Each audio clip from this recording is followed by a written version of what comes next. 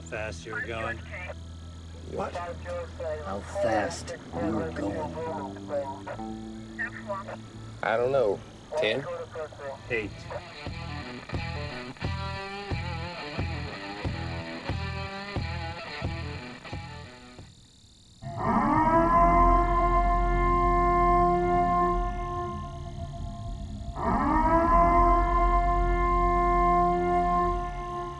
Be advised, this is an explicit podcast, so if you're easily offended, get your panties twisted into a knot, turn this off before you get butthurt and mad, start to cry, have to run to your safe space. All opinions are those of the host and his guest and do not reflect the opinions of any government agency. Welcome to Motor Cop Chronicles podcast. I'm your host, as normal, the Iceman. And in the studio today, in the clubhouse, we have a little short story, a little extra bonus episode we're going to do this week. It's going to be our special guest, the sound engineer, Bam. She's going to tell us a little story about a crash she witnessed right in front of our residence. Say hello, Bam. Hello. Glad to be here. She's nervous, everybody. Yes, I am. So, tell us what happened on your crash that you witnessed. Well, you were working. So, I was up with the dogs. We have 5 Great Danes, by the way. And it was a pretty day. Had the house open, the doors, the windows. I was in the kitchen, and out of nowhere, I hear squealing, screeching tires. So, with me being in the kitchen, our back door's right there that was already open. So, I just kind of stepped outside just to see what it was going on. And I see a car sliding, and then he hits the ditch right in front of our house, takes out 3 mailboxes, 2 of them ours, and then starts flipping ass over end, like over and over and over, like 5 times. So now my adrenaline is pumping, like dust, debris from inside the car. Everything is just flying all over the place. So I run back inside, grab my cell phone, I call 911, and they answer. I tell them there's just been a terrible crash right in front of my house. I give them the address, and they want to know if everything's okay. Like, is the person okay? I'm like, I have no idea. You need to send everyone. It was a terrible crash. He's dead, basically. That's what I'm telling them. He is dead. There's no way that this person survived this crash. He flipped so many times, and you need to send everyone. The cops, the ambulance, the Coast Guard, it doesn't matter. Just send everyone. And she asked me, well, can you see if they're seriously dead or okay or what? And I'm like, I don't know. The civilians are all over the vehicle right now trying to see what's going on. And she's like, civilians? Are you law enforcement? I'm like, no. But my husband is. So she's like, well, that explains it. Because I called them civilians. I have no idea. But she said she was sending everyone. I told her the address where I was. And sure enough, within a few minutes, fire trucks, EMS comes, deputies come, supervisors come. The whole road is blocked at this point with first responders. So I'm looking, and there's this guy that's just walking around, and I'm like, well, he must be just one of the civilians, can't be the guy out of the car. It was. He flipped and over and over and over, and he's out walking around. And I'm like, oh gosh, that's terrible. I done told these people the man was dead, and to send everybody, I even send the coroner. I didn't know how anyone could survive this crash, but I give my statement to the police. our mailboxes are taken out, so we have to get a file report, everything. I call my husband. I'm like, oh, my legs was like spaghetti noodles. I could not stand. My heart was racing out of my chest. I'm calling my son, who's a fireman, and I'm like, oh my God, have you heard anything? I don't know if this man's dead.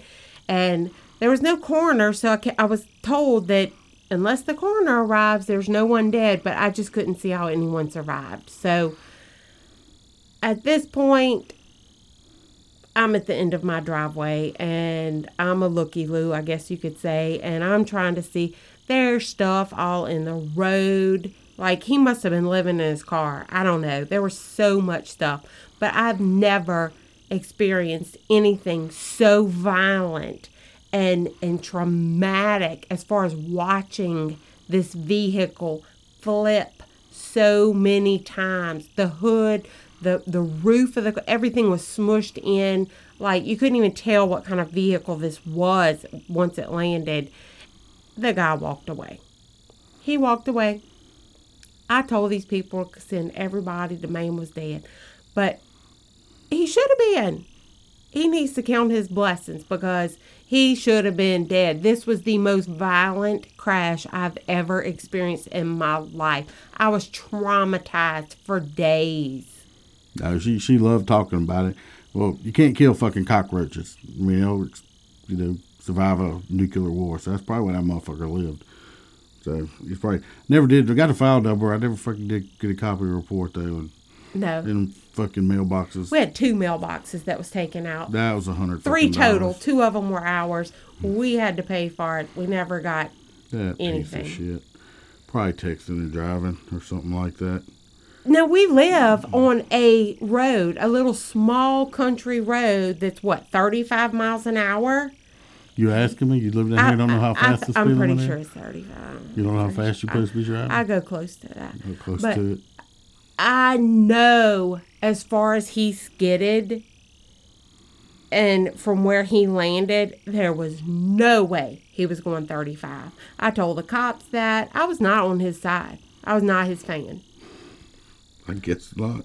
I mean, he went such a distance.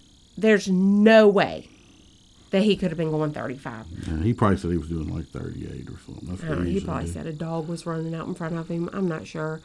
That's pretty much the excuse from what I understand. A dog ran out in front of me. Yeah, since you don't even know what the speed limit is on the road that we It's 35. Yeah, because you were eyeballing me and I saw I was that. looking for approval. I'm pretty sure it's 35. You don't pay attention to the signs? No. Yeah. I don't go fast. Yeah. Not now. She used to have a Camaro. She used to go fast. Yeah. Don't ever buy a Camaro, by the way. That is the worst car ever. And there goes the Chevy sponsorship, too. We're out of Toyota and fucking Chevy. Gone. I had that car for 5 years, maybe. That Camaro was the worst vehicle I've ever owned. Not mechanically. It was great mechanical. It was never in the shop. Nothing ever mechanically wrong with it. It was a great, dependable car. But unless you were raised with using your side mirrors and not your rear view mirror to drive or back up, there's no way you would have ever drove that car and not crashed. Spots, the entire car is a blind spot. It's bad. The entire car. I curbed it. You curb everything. No, I don't. Yes, you do. I looked up this little short in the news story. Just do this little bonus thing. We figured we'd throw this together real quick. In Johannesburg, South Africa. Now, all you people in the United States, I think y'all got it fucking bad with the lockdowns going on. Be glad you're not in fucking Africa after you hear this shit. In Johannesburg, around that area in a province, I can't pronounce the name of it. I'm not even going to try to slaughter it. I'm not one of them super articulate people. Just old fucking boy from the South. Anyway, this guy got arrested for attempting to smuggle his girlfriend in the trunk into a different province where they were at. They got stopped at a roadblock checkpoint on Friday night. And when they opened the trunk, the girlfriend was laying up in there, and she got out, and she wasn't kidnapped or nothing. And they both got arrested.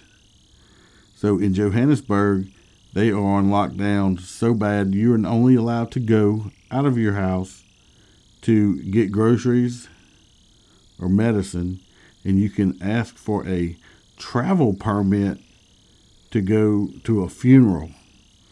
Other than that, nah, you fucking stuck at house. And if you leave in Africa, they will arrest your ass. So all you motherfuckers, stop complaining in the United States. You got it good. My way to work today, I thought it was damn near open back up as normal. I haven't had traffic in, almost a month. It's been great. Today, nope. Came into some traffic. Of course, when I finally got around it, it was like, I don't know, motherfucking people are like sheep or something that it was a little herd of traffic, a little block of traffic and nothing in front of them. So, obviously not doing social distancing in their cars. And what's up with you motherfuckers driving around with your mask on in your vehicle? In your vehicle. Rubber gloves and mask on in your own vehicle. Don't think it's going to help, really? Really? Really don't think it's going to help. I guess it got a little rant on that, too. Like I said, this is a little short bonus thing. We're not doing it. The episode that will be dropping Sunday is, give you a little preview. It's with a guy that used to be a fireman. He's not a fireman anymore, but he was a fireman for several years. We're going about some little fireman stuff here. I give him a little shit. Make sure you listen for it. Give us our 5 stars. Write us a review. I said it wrong on another one. The email, motorcopchronicles@gmail.com and Motorcop Chronicles Podcast on Facebook. Hit us up, send us some likes. If you are a present, past, or if you want a future motor person, want to be, send us an email. Hit us on Facebook if you want to be a guest. EMTs, firemen, like I said, we're all in the same family. Just do different jobs in it. If you want to be a guest, hit us up. And always remember, the Iceman could be behind you. I'm cranking up on the throttle.